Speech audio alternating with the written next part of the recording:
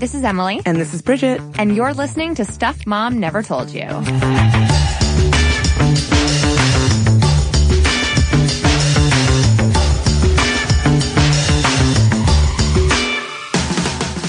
Today, I'm thrilled to talk through this topic. It's a topic that comes up kind of a lot, and that is women in the trades.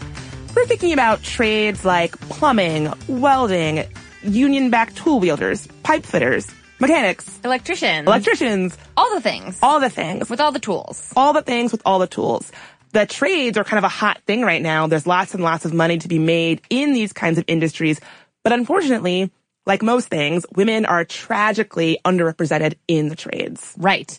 And I think it has a lot to do with the emphasis in the last few decades, especially on everybody getting a 4-year college education and a de-emphasis structurally, even if you look at our public education system, on trade schools, on shop class programs. If you read this great book called Shop Class for Soulcraft, the author talks about going from being a think tank person here in D.C., operating in the policy world, to becoming a motorcycle mechanic, and how he really compares that to America's emphasis on not blue-collar work, really on the white-collar work environment. And now that's left us with a shortage of skilled tradesmen and tradeswomen here in the United States. So talk about, what should I study? What should my major be to get a guaranteed job when I graduate college?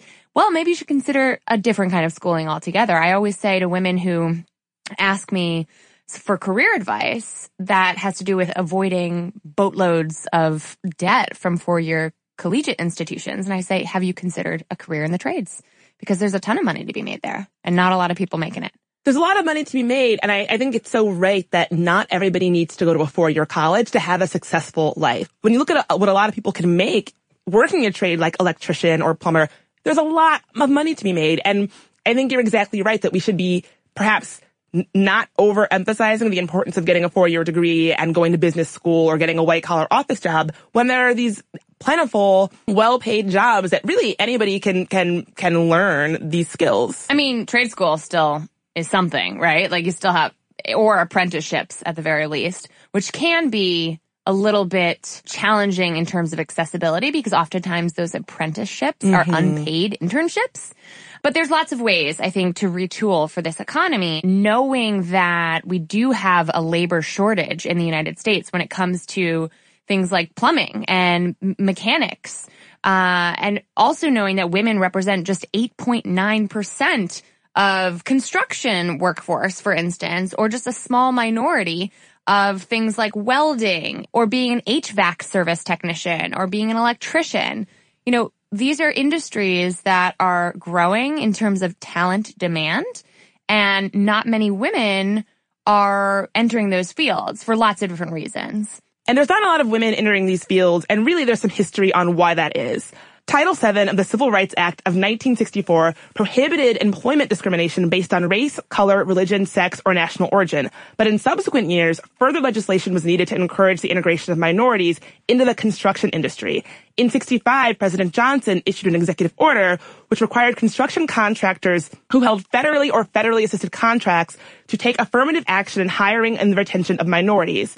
The Office of Federal Contracts and Compliance, or OFCC as you might know it, was then created within the Department of Labor to oversee this compliance. But 2 years later, President Johnson amended the order to expressly prohibit gender discrimination. So it's like the industry, construction, needed some continuous hand-holding even after the Civil Rights Act was passed. So it's like this industry in particular has a history of non-compliance when it comes to equal opportunity in hiring. Totally. And it wasn't until 1978 that there was really a landmark year for women in the trades, namely construction. President Carter announced another executive order, this time setting goals and timetables for the percentage of contract work hours served by women. The goal for 1982 was 6.9%. Which is not that much. It's not that much. It's just, so 6.9% of the hours worked in the United States on construction sites were supposed to go to women laborers. But here we are, 30 years later, and not even half of that goal has been met. Wow. Yeah. Wow. So it hasn't been great for women in the trades. And it's currently not great for women in the trades in terms of representation. So it's funny because we see companies in the tech industry get a lot of smack for not reaching their goals. We see a high demand for getting more equal gender representation in those fields. But when it comes to things like construction and the trades, much less press and much less public pressure is on those industries, it seems at least, to really do more to make their work cultures welcoming to women. Exactly. There are some serious barriers to entry when it comes to these kinds of fields. They aren't always very easy to break into. Some trades require unpaid pre-apprenticeship programs, which are basically just doing work, learning it for free. And this can be tough for folks who are low income or on their second or third job or have family support and all that. Sometimes these jobs can be competitive and seasonal. You know, if you're in a field where in the summertime it's really poppin', but in the winter it's not really that big. Yeah. Things like air conditioning repair or heating and cooling, things like that, things that are tied to a specific season, it can be a little bit tough. Also, there can be barriers where it's just employers being really crappy when it comes to employment law. Federal law requires that construction contractors make, quote, every good faith effort to have women constitute 6.9% of their workforce, but they aren't really doing that. Right. And there's very few vehicles for holding them accountable. There's very few mechanisms for oversight in terms of making that happen. And come on, people, 6.9%, that is a goal set in the 60s. That is not that significant. So I feel like at the very least, we should be able to make that possible and make that happen. But making, quote, every good faith effort is the most subjective terminology. I mean, ever. Maybe a good faith effort is you put a flyer up. Right. Or something, you know? I tried to find more women. And I shouted it from the rooftops. Didn't happen. Exactly. But I get it. From a recruitment standpoint, this is a field that's still dominated by men. And just like that binders full of women comment that Mitt Romney and his team made back in 2012 saying, listen, we tried to find women. We had binders full of women in who we were considering for these positions.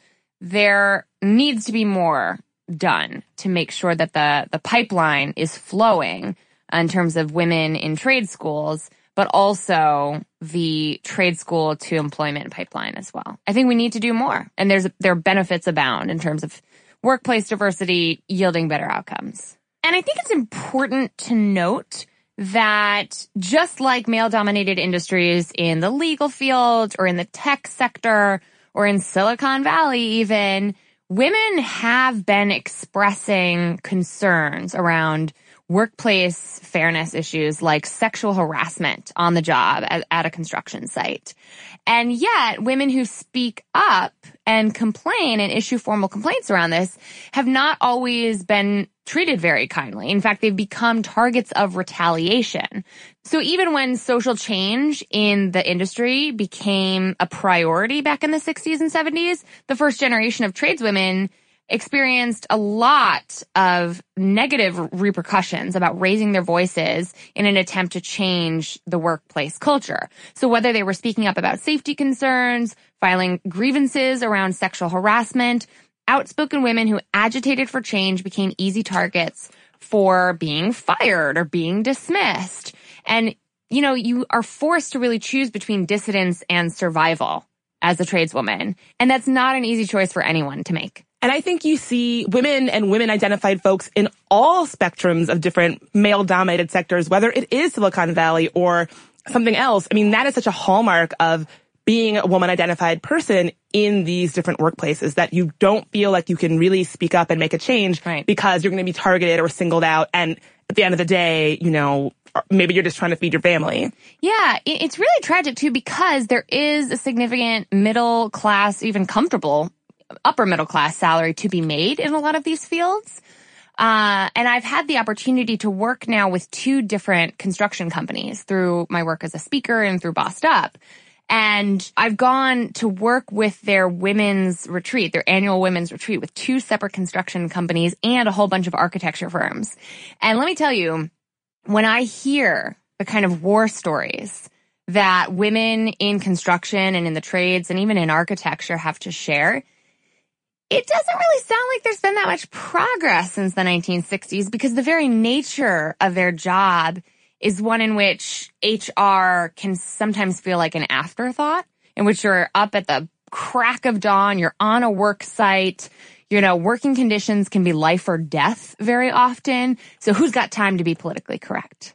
And that was the sentiment I got. In fact, there were people who were really angry in the construction company that the women even got the opportunity to go to an annual retreat to talk about being women in construction. Oh, talk about being salty. I mean, the psychological bullying that was happening for these women was pretty intense. And the isolation of being the only woman on an entire job site all the time, every day, it weighs on you. And those microaggressions, right, add up. That questioning of your capabilities, that, what's the girl doing on the work site? Right. That whole lack of respect on top of trying to do a good job, just it weighs on the women. I've seen it firsthand. It weighs on the women who are forced into that extreme minority standpoint. And I guess that's the point of microaggressions, is that it chips away at you bit by bit by bit by bit until you just can't take it. Yeah, and those microaggressions, regardless of intent, whether someone's trying to be a bigot, trying to be a sexist or not, those tiny little ways and those comments, those snide remarks that discredit your authority and make you feel unwelcome and make you feel othered, can really add up and be detrimental. So it's alarming to see how little progress has been made for women in the trades, which we're going to unpack in further detail right after this quick word from our sponsors.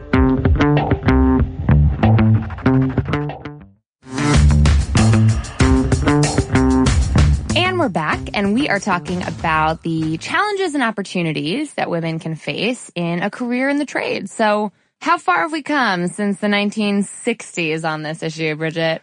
Well, unfortunately, we've not come very far. The representation of women in the trades is still not great. In 2015, women represented just 4% of the workforce in natural resources, construction, and maintenance, according to the U.S. Department of Labor.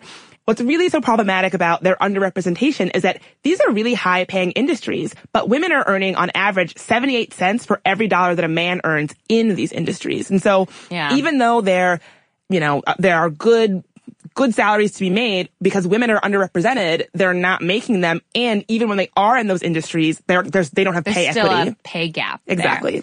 What's interesting is when compared to the industries that are dominated by women, right, the trades fields definitely outperform. And I'm thinking really clearly here around folks without a 4-year education, without a 4-year degree, which can cost on average upwards to $127,000 for 4 years of college, as opposed to trade school, which is on average $33,000 and can take less than a year. So when you look at those options, especially as someone who's maybe a mid-career pivot, who's considering making a change and doesn't want to go get another 4-year degree or doesn't have $127K lying around, women-dominated industries like childcare earn on average $22,000, a little over $22,000 a year. Being an administrative assistant, $35,000, just above $35,000. Bookkeeping, a little higher, $38,990. When you compare that to industries in the trades, which are dominated by men, as we know, welders earn on average $40,970.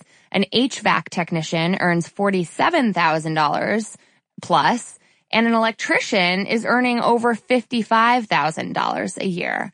So that's just entry level too. It's really clear here that even more experienced tradeswomen can earn 6 figures. And there are opportunities for entrepreneurship too.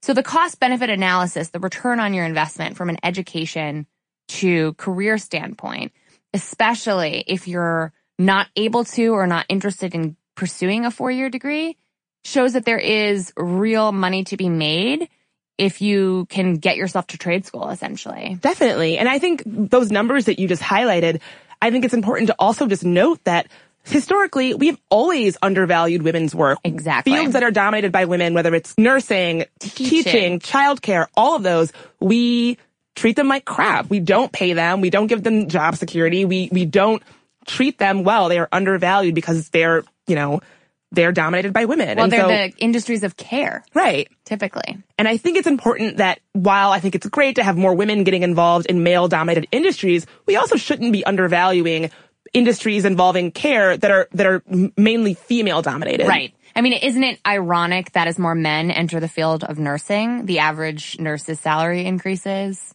And who knows, if more women enter the trades, is that going to bring the average value down? I sure hope not. Because what you're saying, I think, is very similar to the argument laid out by Anne-Marie Slaughter in Unfinished Business.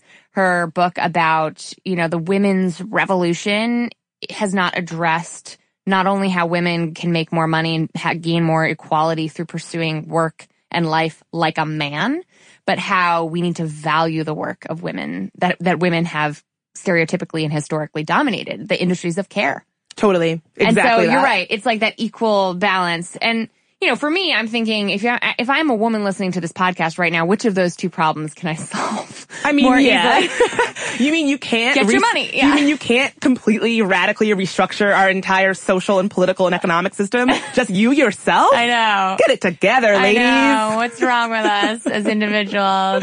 So definitely that's the macro level solution that we need. But from a micro level, get in there and get into the trades if that's something that speaks to you, if that kind of a middle class lifestyle this is one way to make it work in today's economy.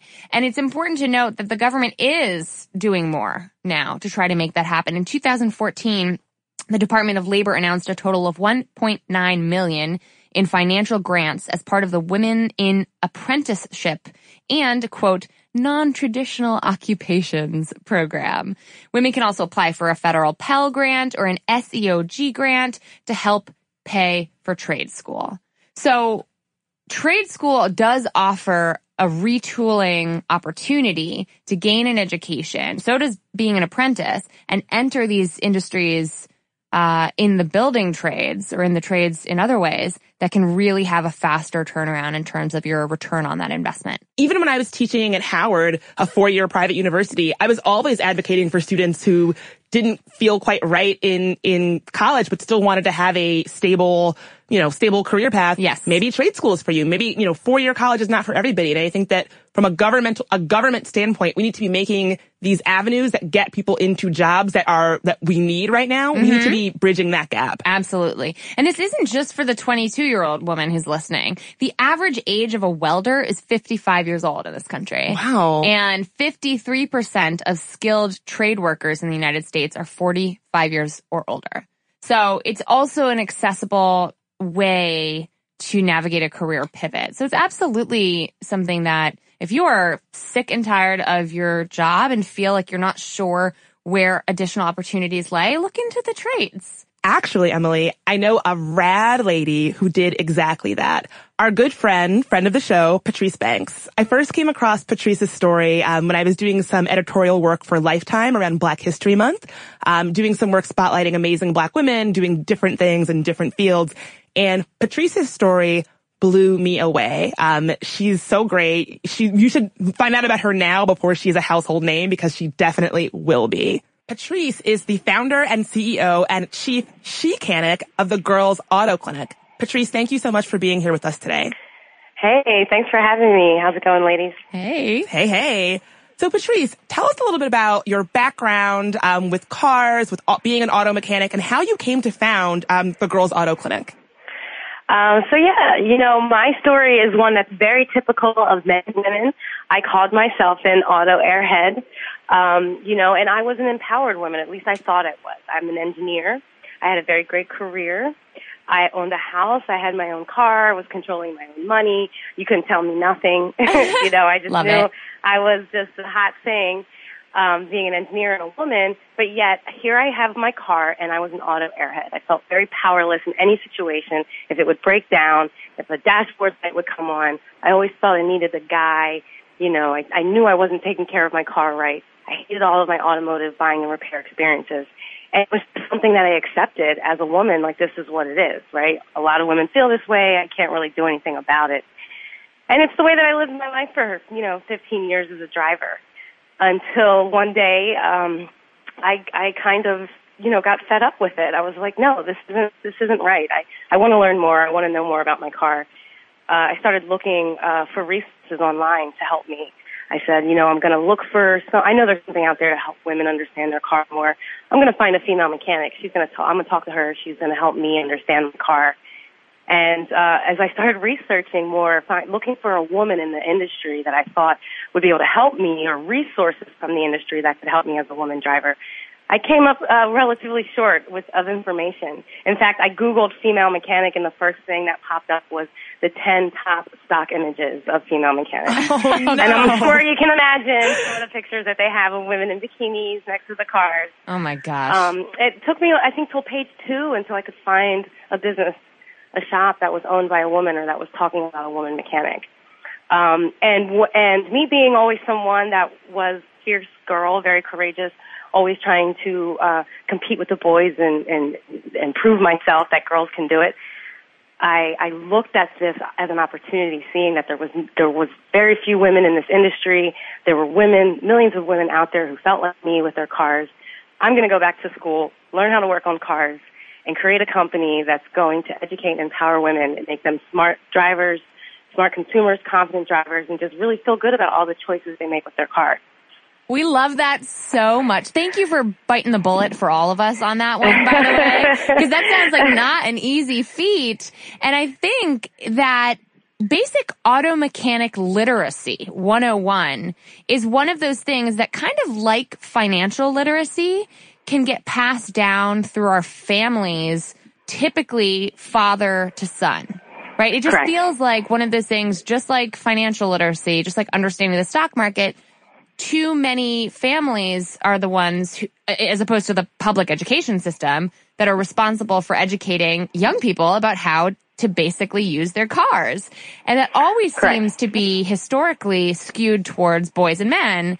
So when you were seeking out a female auto mechanic, why was it important to you as a woman to find another woman or someone who identifies as female to really help begin that auto mechanic literacy journey? Right. It's a great question. And it's funny what you said before about like how it's passed down from like father to son, because a common question I get from people when I say that I'm a mechanic is they say, "Oh, was your dad a mechanic?" Yeah. I'm like, no, I didn't go back till I was school till I was 30 and learned. It's amazing. But the reason that I was looking for a female mechanic was because I thought that she would be able to talk to me that wasn't in a way that was condescending. I innately knew that my issue with having these horrible experiences was because it was a guy and I was going to feel taken advantage of because they thought women knew nothing. Right. And I thought if I had a woman to talk to, I would feel less embarrassed or shamed to ask stupid questions, and Yes. that she would be able to relate to me more. And that is kind of what was the basis for Girls Auto Clinic, was wanting to hire women mechanics to work at my shops and have women teaching other women, because I knew as a woman I was ashamed to go in there because I didn't know what I was doing. I was afraid to be taken advantage of. I put up all these walls because I am scared. And that's not how we don't make the best choices that way, right? We don't feel good about the choices we make that way. And so I knew that I had to talk to another woman so she would be able to empower me, because I know that's what women do. That's what women do. That's so true. So I thought if I can find a woman to empower me, I can help myself, and I'm going to empower other women. And since I couldn't find that woman, I decided to become that woman. Yeah.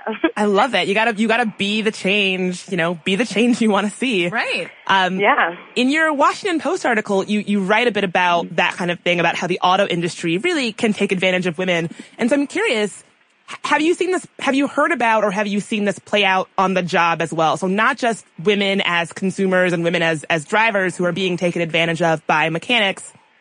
Have you seen this play out in women who are working as mechanics or trying to break into that field? How does that play out?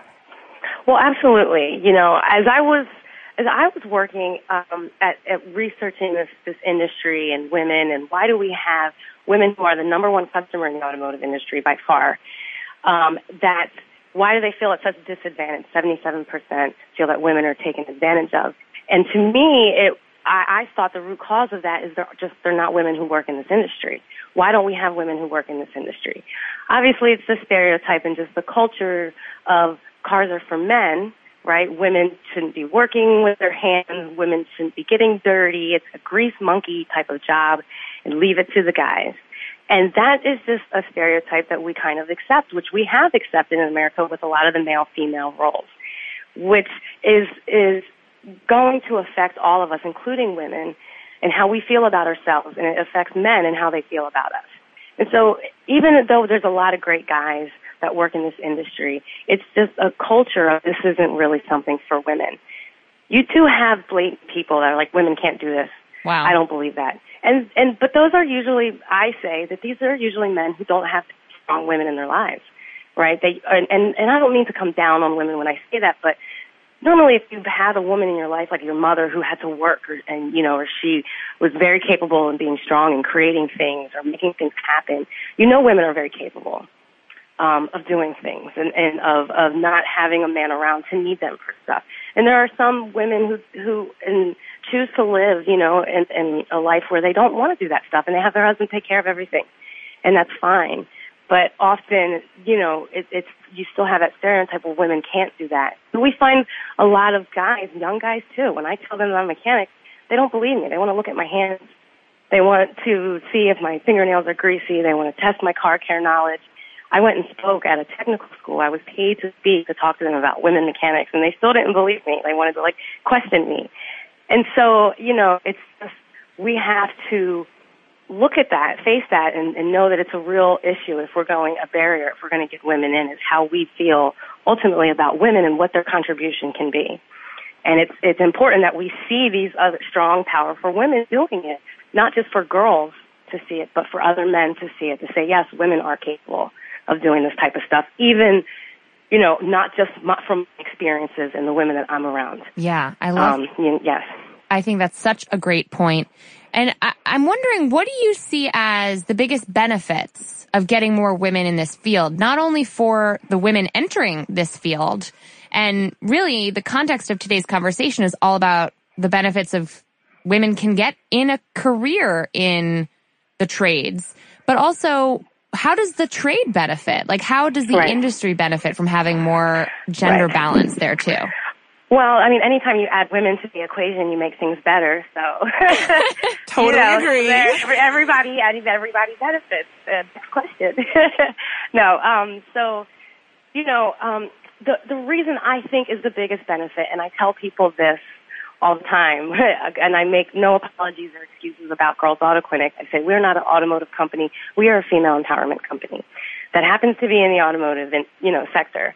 And we're going to empower women, can do nothing but empower the automotive industry and help them, right? And it's because their number one customer is women. By far, women hold more driver's licenses than men now across all age groups, and it always scares guys when I tell them that. Wow. Right? More women on the road. You have women that they influence up to 95% of the car buying decisions because we're the CFOs of the house. We take our cars in for repairs more than men. So here you have your number one customer, right? And there's nobody in the industry that looks like her. They don't talk like her. They can't understand the emotional needs, for why she would say yes to that, buying that car, or yes to that repair service. Men are notorious for being really bad at selling to women, and so here you have your number one customer, and you're putting in front of her someone that she may feel a lot of difficulty communicating with. Right. And she won't feel comfortable with her choice. And we want to feel empowered in what we do, especially nowadays. What's bigger than female empowerment? And we're telling these girls, listen, no, we're the future. We want to be empowered, right? But do we feel empowered when we go and buy the car? Not really. But if we had a woman there, we're going to feel a little safer. We're going to not be afraid to come out of our comfort zone and ask the questions that we know we want to ask, that are the right questions to ask, but are too afraid, So that's what I think is really going to help us is we need to get more women involved. And the reason that I think it's also important for the industry is just because women are, we are becoming more capable. There are women out there looking for jobs, and our contribution is important to be made. Right. Whether it is in the trade fields or not. It's not only about being this big, huge person that can lift something heavy.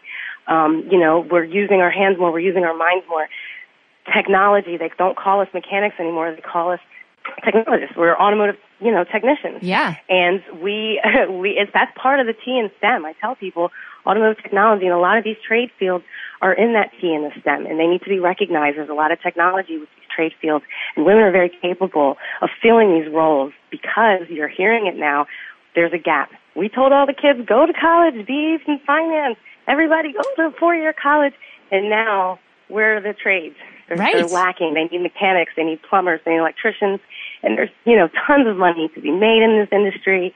And I'm like, women, come on.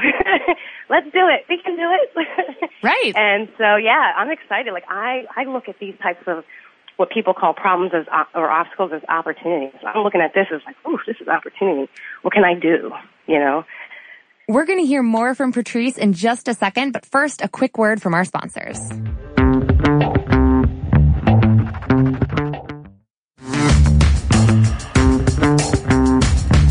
And we're back, and let's jump right back into this great conversation with Patrice Banks of Girls Auto Clinic.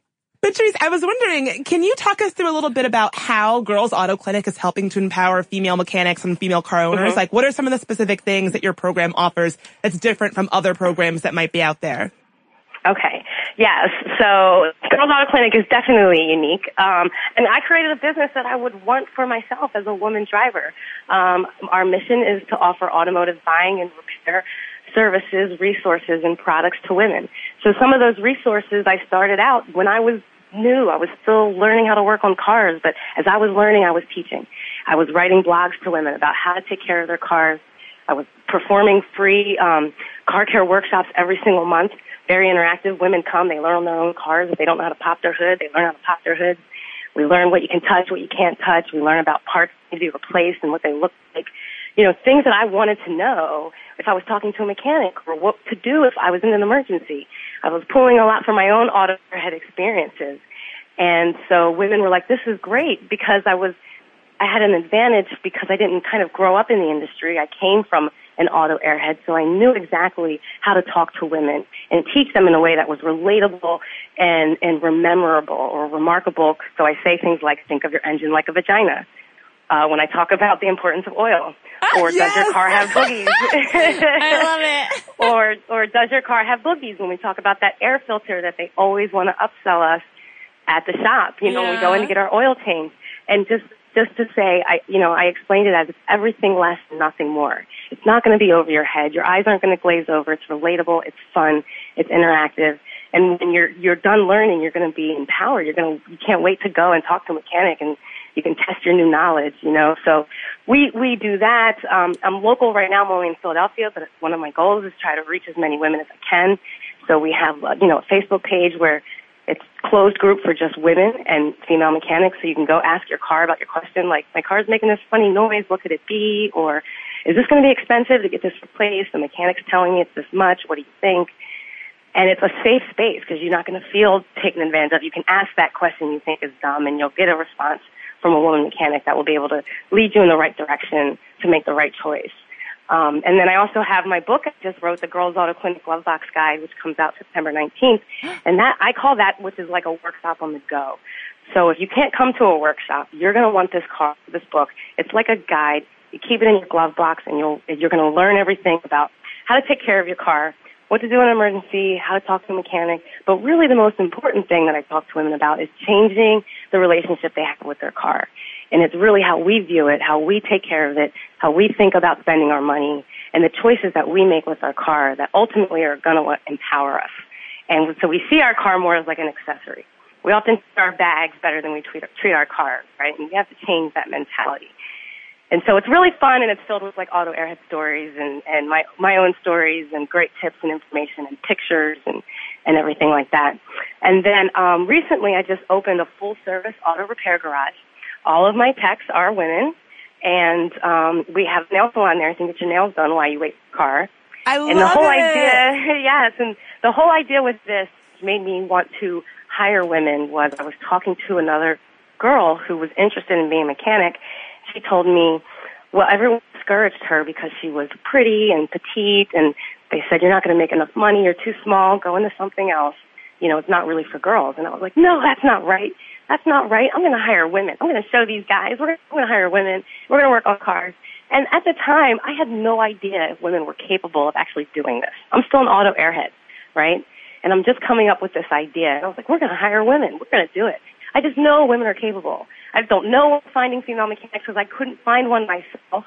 I'm going back to school, but I'm telling people I'm going to hire female mechanics, right? I'm going to find them. They're going to be out there, and we're going to do it.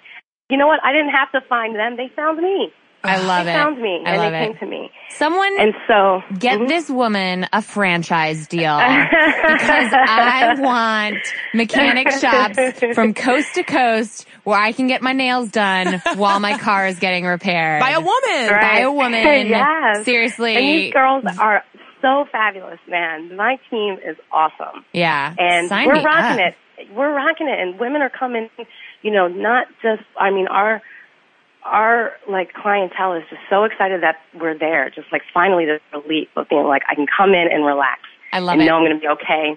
We have a huge LGBT community because they finally feel like this is a place they're welcomed and they can feel comfortable in as well.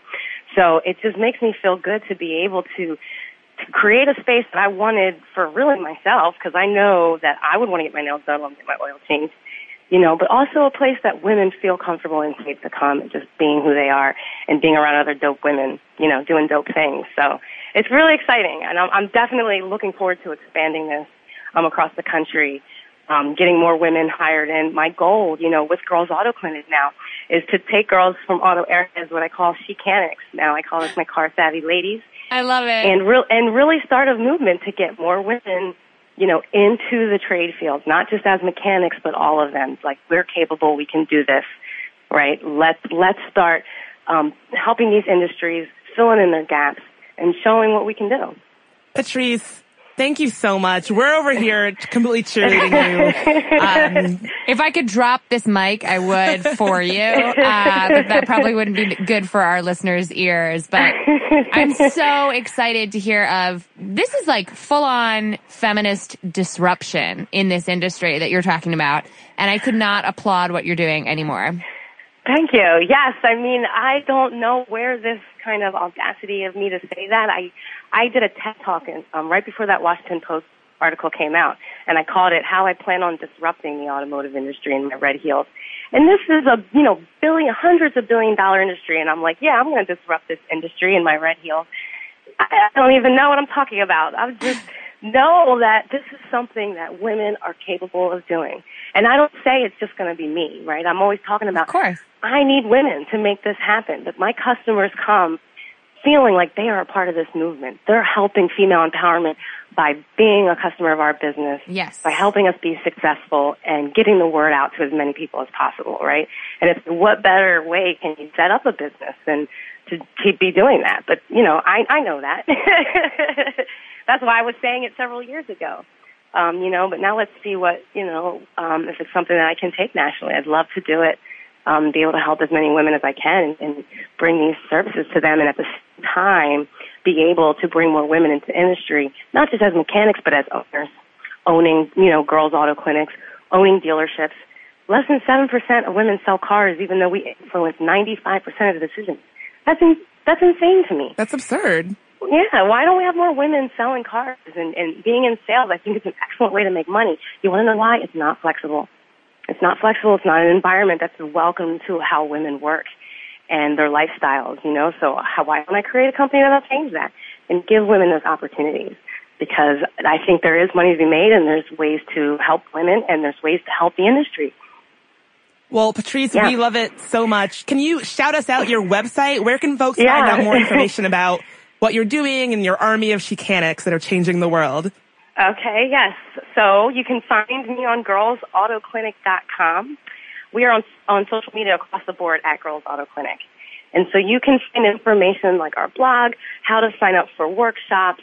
My book's coming out this fall. We're going to be going on a book tour. So if you aren't in Philly and you're trying to get to a workshop, look for where we're going to see if we're going to be in your city. So you can come out and get a book and come learn about your car.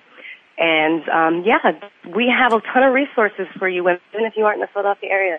Please reach out to us. We're here for women. Like I said, I'm here for women. I'm ready to do this. I'm ready for us to do this. Love it. I'm excited. I know you're saying, thanks for doing this. Like, it's hard. It is hard work, but this excites me. Great. I'm so excited to do this stuff. Yeah. So when you think about the ways that we can actually improve the status of women in trades, the research actually bears out a lot of what Patrice is saying. There's a study from the University of Massachusetts, Boston, that basically says the ways that we get more women represented in the trades are the same things that work in other industries like Silicon Valley. We shouldn't be treating construction and trade jobs like they're special cases where inclusion practices won't work. The same things that have worked in other fields will also work in trades. Right. When owners and management set corporate goals, and by the way, clear corporate goals that I would hope would be a little more ambitious than in the single-digit percentage region, and then commit those adequate resources to actually making significant changes to make those goals happen, then those kinds of practices are going to work and make progress in the construction industry. And things that might be helpful or a good place to start, according to the UMass Boston study, include monitoring for equal employment opportunity, diversity training that promotes acceptance and respect of differences among groups and individuals as essential to the culture change of your organization, actual measurement, right? Tracking and reporting, just as in any other business function around diversity and inclusion, and being clear that general contractors must set and monitor corporate standards amongst their subcontractors as well. What I also love about this study is that it makes the case that we make so often on this show is that there's a government role and an institutional role to be played here. The government can actually be a big force in increasing gender parity in the trades. According to this study, if the government explicitly made enforcement of equal employment opportunities an agency-wide priority, they could really get someplace on getting more women represented in the trades. They should also be making the industry aware of this priority by bringing in industry leaders to promote the benefits of increasing access to women to the economy and to the construction industry. So again, the same kind of initiatives that I think the government has been implementing in other fields, just doing that in the trades. And don't we have a construction mogul in the White House right now? We do. If you really think about it, we have a real estate titan of sorts or at least I'm sure he likes to think of himself this way, as our chief of staff right now.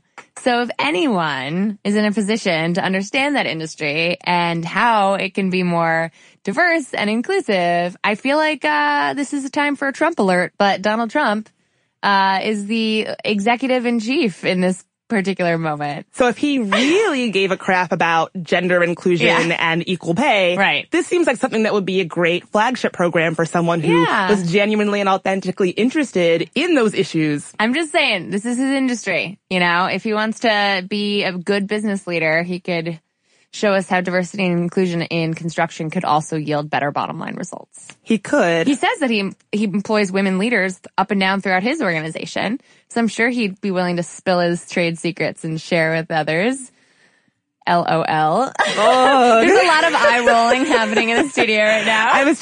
I'm trying to avoid saying something that I probably shouldn't say. I tried so hard not to bring up Trump in this episode, and yet here we are. Every time.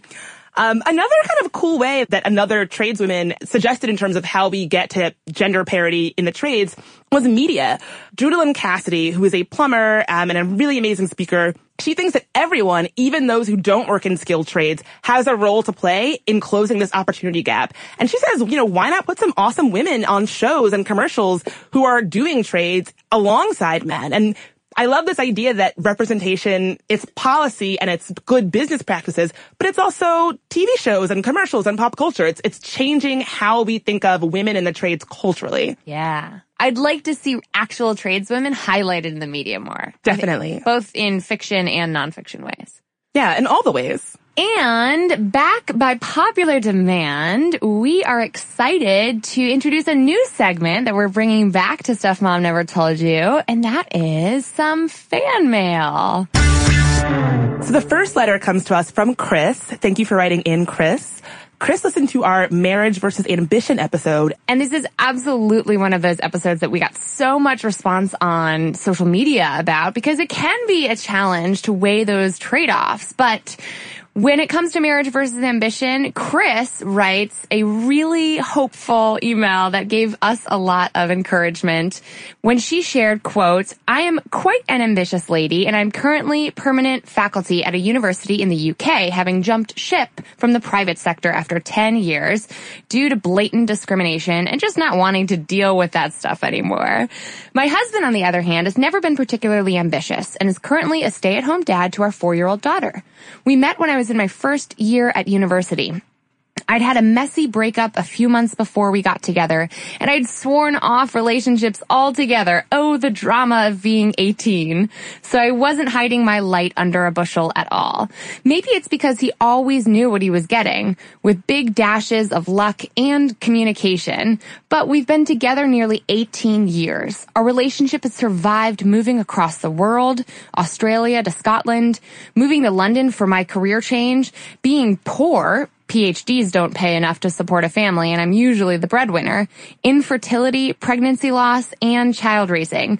I just wanted to let you know that sometimes it does happen. I love what you're doing with the podcast. I'm so glad I kept my subscription. Chris, we're so glad you kept your subscription too, and we're so glad you wrote in to tell us that it's not all doom and gloom, ladies, even though the research isn't very sunny when it comes to women, our relationships and ambition all getting along. But I so appreciate Chris's example of showing us how it does work out sometimes. And Chris, I'm really happy to hear that your situation, it's working great for you. I mean, I think when we talk about relationships, it can often be pretty dismal, and I'm happy to hear that it's not all bad.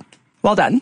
So another letter you wanted to read is one that I found particularly resonant, and that's around ADHD. A lot of folks were wrestling with this issue the same way that I have in my life, and I just wanted to highlight one of these great letters we got from Randy.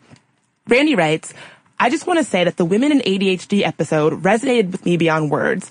I was diagnosed with ADHD at the, quote, late age of 19 after struggling in college and trying to silence the constant noise in my brain. After going through rigorous tests, as you mentioned, I was diagnosed.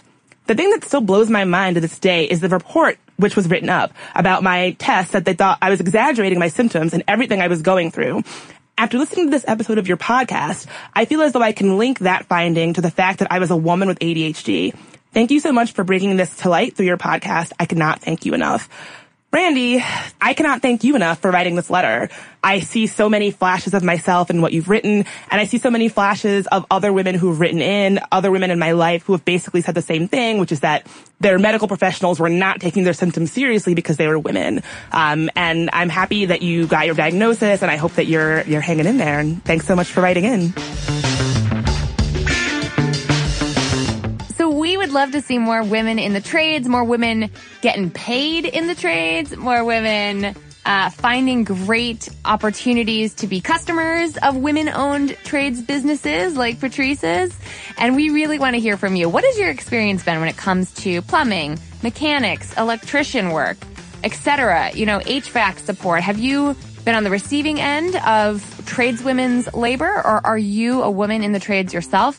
We want to hear from you, especially if you are considering a career change and trade school sounds like the right place for you. We'd love to hear from you. So send us a tweet at Mom Stuff Podcast. Tag us on Instagram at Stuff Mom Never Told You. And as always, we love reading your mail via our inbox, momstuff@howstuffworks.com.